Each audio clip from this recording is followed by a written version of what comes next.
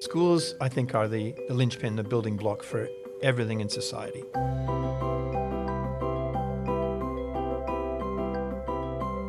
Adam, you're known as one of Australia's foremost researchers in Indigenous literature and culture. Welcome back to part 2 of our Illumine conversation. I'd like to start with you explaining a little bit about the 9 books that you've written on Indigenous Australian literature and culture. Look, and especially in this section, and I know that you would also in the previous one, I just wanted to acknowledge country in this regard because it actually has been the foundation for everything. And I give an example just of Gumbaynggirr country, known as Coffs Harbour in the English language. One of the elders there in my most recent job before Victoria was so influential in changing the way that we see higher education. And during COVID, she did yarning circles online with women all over the world. And her work expanded dramatically. So what I'm saying is, when you're going to do books, it's about the people with whom you work and the respect that you have for them. And it's all about often being very quiet and listening. So I'll just tell you how the first one eventuated. And it began with the incredible person, Kath Walker, otherwise known as Uralla Nunakal. Okay? So just at a kind of young age of 20, I went to Minjerribah, North Stradbroke Island, and met her at kind of at the height of her powers. And she drew me outside at this, was actually at the pub, and we had a discussion outside, and she said, "So you're here from Canada, what are you trying to achieve?" And I said, "Look, I'm not sure exactly, but I think there's a very interesting story to be told about race relations and literature in this country." And she said, "Here's what you need to do. Interview carefully, quietly, and respectfully every Aboriginal writer there is in Australia." And she said, "There are probably scores of them, and I'll help you. Second, make sure at least one chapter is about me and my work because I've had a bit to do with it. And thirdly, don't listen to everything that other people say when they tell you not to do this work. It's essential." So the point of that is, it only began because I was invited and had a mentor. You could never do it otherwise in that way. And I wouldn't say it was perfect or flawless or anything of that sort, but it was a response to that discussion initially. And I pay tribute to Uralla and her memory. It was incredibly profound. You are a very fortunate young man at 20 to have met such a woman. Yeah. So if we go back before that, what was it about Indigenous literature that attracted you in the first place? And how was that area of study influenced, how has it influenced, rather, your professional life? Huge influence, profound, all-encompassing in a way, but also how to be attracted to something. I think even as a high school student in Ottawa, I was aware of the fact that the national capital brought people together for governmental reasons, but other reasons. And there was a very odd thing that happened in the Canadian government at that time. There was a department called the Department of Indian Affairs and Northern Development. That was what it was called. Now, these days, you'd say, how could those two be yoked together under one heading? One sounds like mining, oil and gas and development. The other, Indian Affairs, not even First Nations or any other word. And people felt it. So I actually went to that department doing an essay in high school and just sat down and said, "I'm actually wondering how you feel about being in this area. Do you mind speaking to me? You don't have to." But they said, "We'd be delighted to." So I kind of got the thought that even as a young student, you could, by listening and writing, change attitudes to some extent, even if it was just a small contribution. But the welcome that I had was echoed when I came to Australia and went to the Aboriginal Arts Board of the Australia Council way back in the early 80s and did the same thing. They just said, "You just sit down on the floor and watch what we do today, and we'll call on you when we're ready." So very often what you need to do is not say anything and ask only when you're asked. It was a very profound lesson for us. We always try to fill the air with commentary. Sorry, I know I'm saying this in a podcast, but the truth is you don't want to have lots of silences in a podcast. No. But in race relations, it's essential. Yeah. So that's where it began. I think what you've certainly explained to us there is you have grown up and worked both in Canada and in Australia. Are there things that you think Australia and Canada can learn from each other as they work to deepen reconciliation with their First Nations people? Undoubtedly. And look, there's so much. I mean, I wouldn't say that one is, quote, better than the other. They all have huge journeys to travel. They both have huge journeys to travel. All the post-colonial countries do. In fact, you couldn't really say it's post-colonial. It's still in the final end of whatever empire we had. But, for example, at least in Canada, there's been big experiments in self-governing Indigenous territories. Nunavut, for example. There's talk, as you know, in The Voice, about the possibility of more access with a body to Parliament here. But if you look back at the 1920s, the person who's the male figure on the $50 note, David Unaipon, was advocating for an independent Aboriginal state in the Northern Territory in 1923 and wrote about it. This is not a new idea.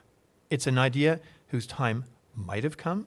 It may be for all of us to decide, but it's not a new one. So the point of that is sometimes ideas have to wait a long time to see the light of day, but when they do, that's the time to grab them. These are always important conversations to have, but 2023 is certainly going to be potentially a pinnacle year, and we want our students to be very involved in that debate and discussion and to have their views. As you know, Adam, Girls Grammar is developing and implementing our own reconciliation action plan at this time. What's your experience of RAPs, and what do you think is required to make it something that's meaningful, something that's authentic, and most importantly, that it doesn't just engage but also hopefully unifies and engenders a certain respect that leads to greater equity? Okay. Look, if you start with that word, it's so crucial, equity, but equity of intent is not the same as equity of outcome. And so the difficulty with reconciliation action plans, they get both the best and sometimes the most challenging of documents, because they often are very full of aspiration, but they have to be measured in terms of outcomes, trackable, traceable, real uplift in outcomes. So I think the only thing I'd suggest is when I've seen them work best, they have those kinds of elements which can be seen and evaluated specifically. It can't just be about general feelings of togetherness and goodwill. As important as that is, it's got to be measurable.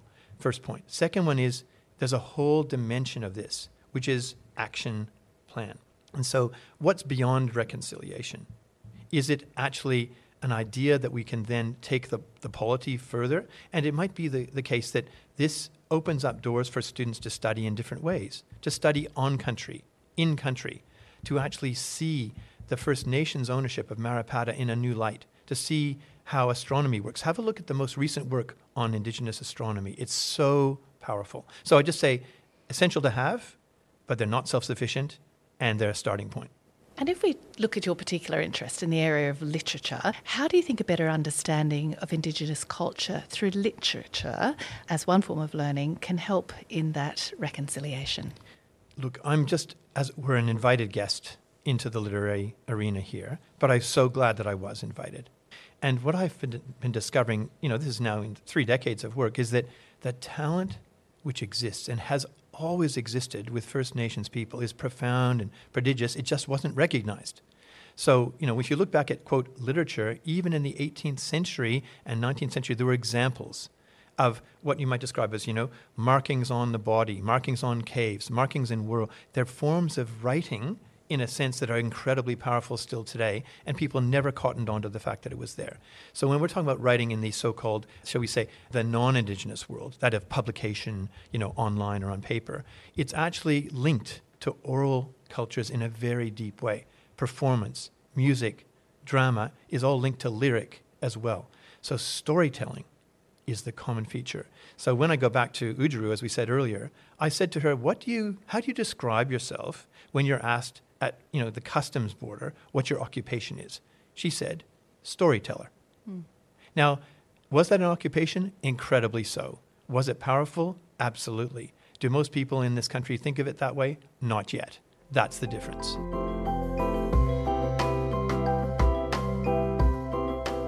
In Adam's wise words, there is some important guidance for us, I think, as we develop our own reconciliation action plan at Girls Grammar. And so now I'm going to talk to 3 Year 12 students. We'd like to hear some of their thoughts about reconciliation. Liza, Tung-Hi and Katie are members of Uralla, which of course is our student service group that has been working over a number of years now to effect change in relation to the complex issues faced by First Nations peoples in Australia. Liza, Tung-Hi and Katie, welcome to Illumine. Thank you. Now, I'm assuming that you all joined the Uralla Club because you're interested in the rights of our First Nations people and you're looking perhaps to make a positive contribution towards reconciliation.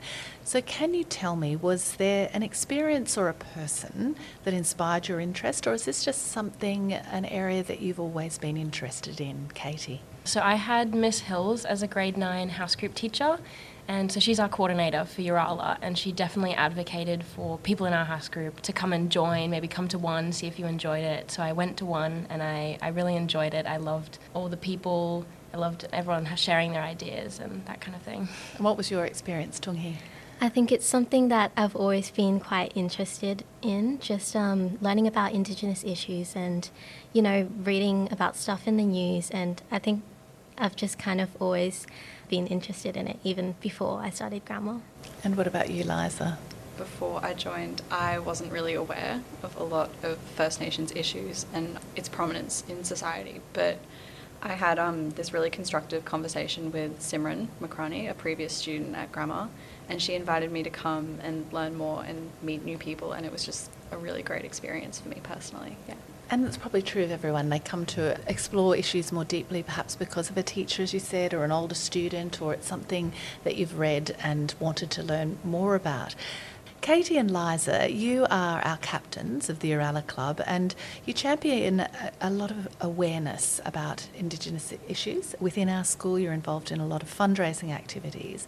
But can you explain how your involvement in Uralla so far has led to the development of our Reconciliation Action Plan, or RAP? So we often attend the RAP planning meetings as students, just to give our ideas on maybe like curriculum ideas for introducing things. We also organise a lot of events, so for Close the Gap Day, NAIDOC Week, Reconciliation Week, we organise forums and go around with petitions maybe for Close the Gap. And what's your involvement look like, Liza? Extending on that in sort of a prequel context, before it became a really big focus, before we had a RAP, it was about getting awareness out there and having people acknowledge what Australia is currently standing with and how our school community is standing with reconciliation, First Nations issues.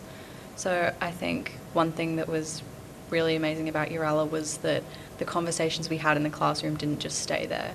There were things that extended, and it looked like a lot of things. It just looked like casual conversations with friends, but another big example was the petition when we were in grade 9 about raising the flag, which got over 500 student signatures. And it was about those kind of actions that we took as students to make reconciliation a focus, or at least try to push the school in a good direction for it, which I was really happy with. Absolutely, and that has led to the creation of the Reconciliation Action Plan. Is there anything within it that you're particularly excited about, Liza, or was there anything that you can look at and think, well, I really had a big impact on the development of that? Yeah, I really liked, in particular, the curriculum changes and how we were looking, in particularly a good example was history, where it would have been year 9, we had this unit, it was called like the Foundation of a Nation, and about the foundation of Australia. And it was like optional whether you wanted to learn about First Nations people's experiences in that, but now it's become a mandatory unit. And I know in English now we look at more First Nations based texts, etc. And it's more just making the narrative broader, and it's about looking at the multiple perspectives that make our Australian identity, and it's about listening to those different voices. So that to me was really a really amazing thing to see. And do you think you were influential in that part, or is that just the part that you're most excited about?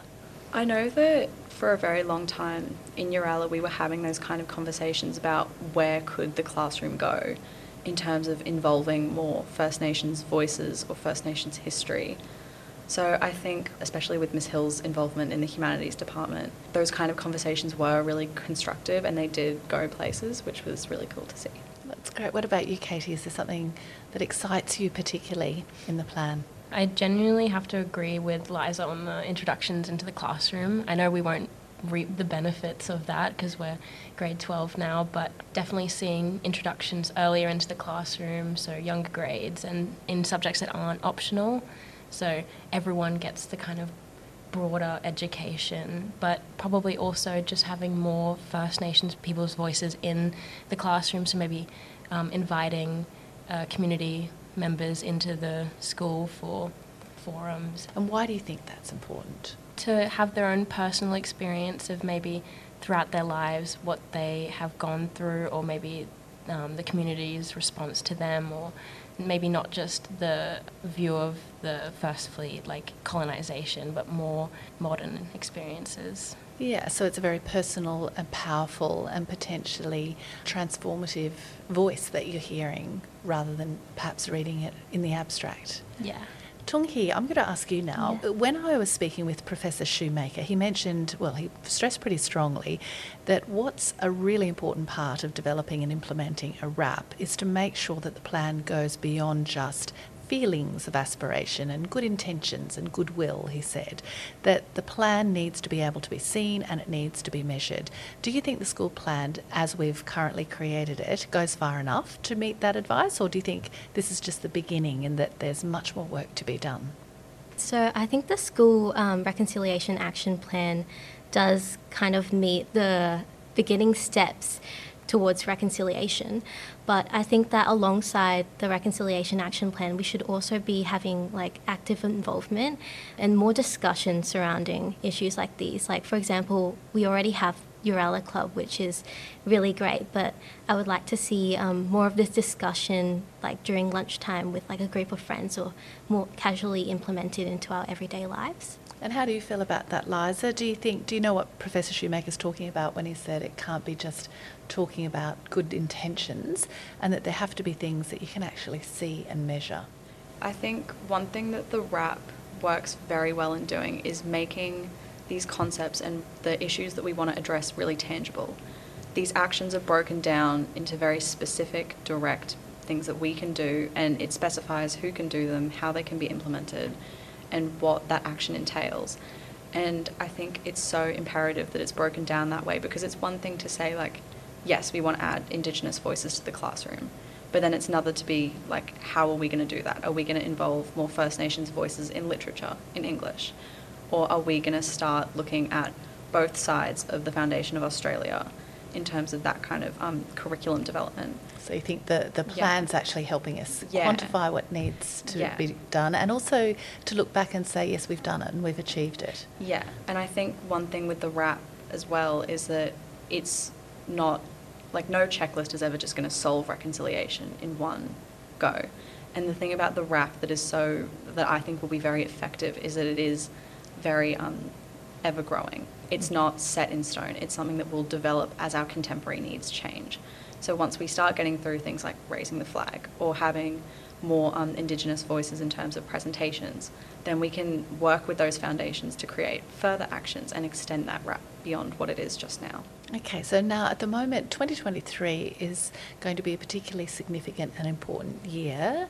I'm going to ask you now to, I guess, consider Australia's efforts so far. So if we think of this being a very important reflective year for Australia, what do you think we could do better compared to other nations? I think Australia so far, we have taken some steps towards reconciliation, but I think it is kind of a slow progress that we're making. I mean, just in 2008 was the Stolen Generations apology, and that was not that long ago. So I think it's important for us to think about what actions we can actually do and how to implement them in a timely manner. Going off what Tung-Hi said, we do have a very solid history of not progressing at a rate at which we think is effective enough. And we were discussing this with Close the Gap Day in the sense that we have not taken as many steps as a government they were aiming to take. So I think the Voice to Parliament is a really great first step, but I think in saying that, I know there's a lot of Indigenous perspectives that it's not quite enough just yet. In terms of a treaty with our First Nations people, Australia's still yet to get one of those and have one sorted in comparison to other nations such as the USA. So I think it's about really reflecting and really listening to those different voices, because one thing that we find a lot with the government is that they're trying to provide all of these solutions for First Nations people without considering First Nations voices. So I think it's about exposing themselves to different perspectives and being prepared to hear that their ideas thus far aren't really working in a way that First Nations communities might like. And what about you, Katie? I definitely think the Voice to Parliament is a step in the right direction, but like Liza said, one voice probably won't be enough for the entirety of the Indigenous population of Australia. There are so many different communities. So I think maybe that conversation starting at a more local form of government, so just having voices from the communities like in the surrounding areas. So, you know, for us, the Turrbal people, definitely having, seeing what their needs are, because the federal voice might be a bit too broad for everyone in Australia. Yeah, so it's a multifaceted approach that you're talking about. You're talking about some of the things that have been achieved, the things that might be achievable, but also looking to the longer term to bring about bigger and greater change. I'm going to end with a question that's about essentially how you as young women feel about the future. Do you feel hopeful that we might have some progress, and what's the promise of 2023, Katie? I definitely feel hopeful, especially within the school. There's a lot happening at the moment, so I'm very excited about that. Outside of school, it's a little bit less optimum. A lot is not happening within the government. Even the voice to Parliament is still undecided. And so, Tung-Hi, what are you feeling hopeful about? What's the promise of 2023? Tung-Hi? I'm definitely hopeful towards the future, and especially this year. I think it's really important to maintain that hope and use it to propel your actions and kind of back up everything that you do. And I think it's just important to pass it on to other people. And Liza? I think as a nation, one thing that I've quite respected is that we're now taking quite a realistic and tangible approach towards reconciliation. We're starting to see the government be prepared to start backing up those promises they're making and really consider First Nations voices, which is something that I think will be leading Australia in a great direction. And I think one thing that's really amazing is that we are recognising that there are faults.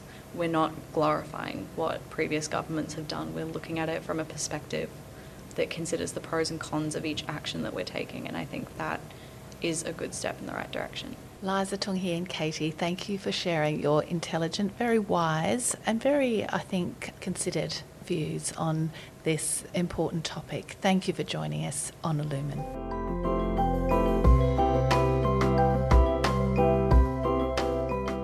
And as we head into 2032, Australia will be looking at its identity and hoping to have made great strides in all areas, whether it's reconciliation or climate action, etc. Yeah. Literature and storytelling is going to be an important and powerful element of that. I know for the 2000 Olympics in Sydney, you were part of you instigated an important publication. Can you tell us a little about that and how you would see a potential updated model in 2032? How might it be the same and how might it be different? Oh, look, it's a great question. I believe that the arts are powerful. I do also think social sciences are too, but in a slightly different way. And therefore, we sometimes underestimate the power of arts to travel and change ideas. So to answer it specifically, when you think of First Nations art and achievement, it is one of the most important representations of this country in every overseas mission and embassy that we have. And it also is one of the main reasons why a lot of people visit Australia. When they come, they don't want to just see Sydney Harbour and the Opera House. They want to see what they say is First Nations inspiration. But to answer the question specifically, in 2000 and before, it was actually in about 1998, we had the view of, is it possible, could it be possible to have a gift given to those who come to the Sydney Olympics, which reflected the best of Australian literature, photography in one volume. And many of the photographers and writers in this book could be First Nations.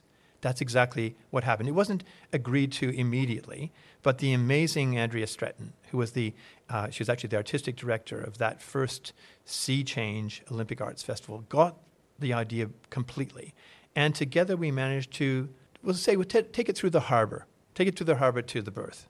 And the birth was 40,000 copies printed by Australian Paper, a company at the time, given away for free to every school library in the state of New South Wales and beyond, and many international visitors to say, we're proud of the arts, we're proud of what they say about this nation, and it's just as much a part of Olympism as anything else. Something like that in 2032, can you imagine Brisbane, City of Words? Watch that space. I think you've just got us a slogan there, Adam. That's fantastic. As we look ahead, so it's always exciting to look ahead, and we know certainly we're expecting so many of our students to be important participants in the Olympics, not necessarily just as Olympians and athletes, but also the people constructing the stadiums and overseeing the arts festivals that support it and all of the exciting elements of a global event.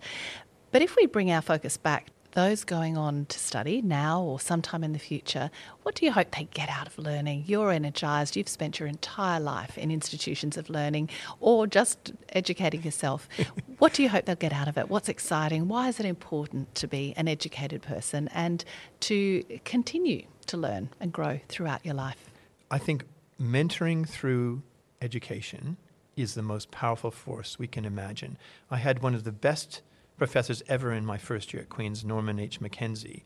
And on the very first day, there were 55 of us in the class, he memorized everyone and where they were sitting. When they came the next day, even if they changed seats, he knew them. He invited us all to go on a boat on Lake Ontario with a medieval minstrel talking about poetry. And so we could get to know each other. So this is not an individual question. It's to do with the group dynamic. There is probably no profession I can imagine where the team, the group, the collaborative, the ensemble isn't just as important, if not more so, than the individual. That, to me, is the key of education, learning that ultimately humility is everything. Professor Adam Shoemaker, it has been an absolute pleasure speaking with you today. All of your insight and intellect has been energising, quite frankly, but also, as Uralla Welsh said, carefully, quietly and respectfully addressing some really important issues for us to explore. Thank you for joining me. Wonderful. Thanks again. You have been listening to Illumine, a podcast by Brisbane Girls Grammar School. Music for this podcast was written and performed by former Year 12 student Alicia Seng. To ensure you never miss an episode of Illumine, please subscribe on iTunes or Google Play. And to learn more about the school, visit the website at www.bggs.qld.edu.au.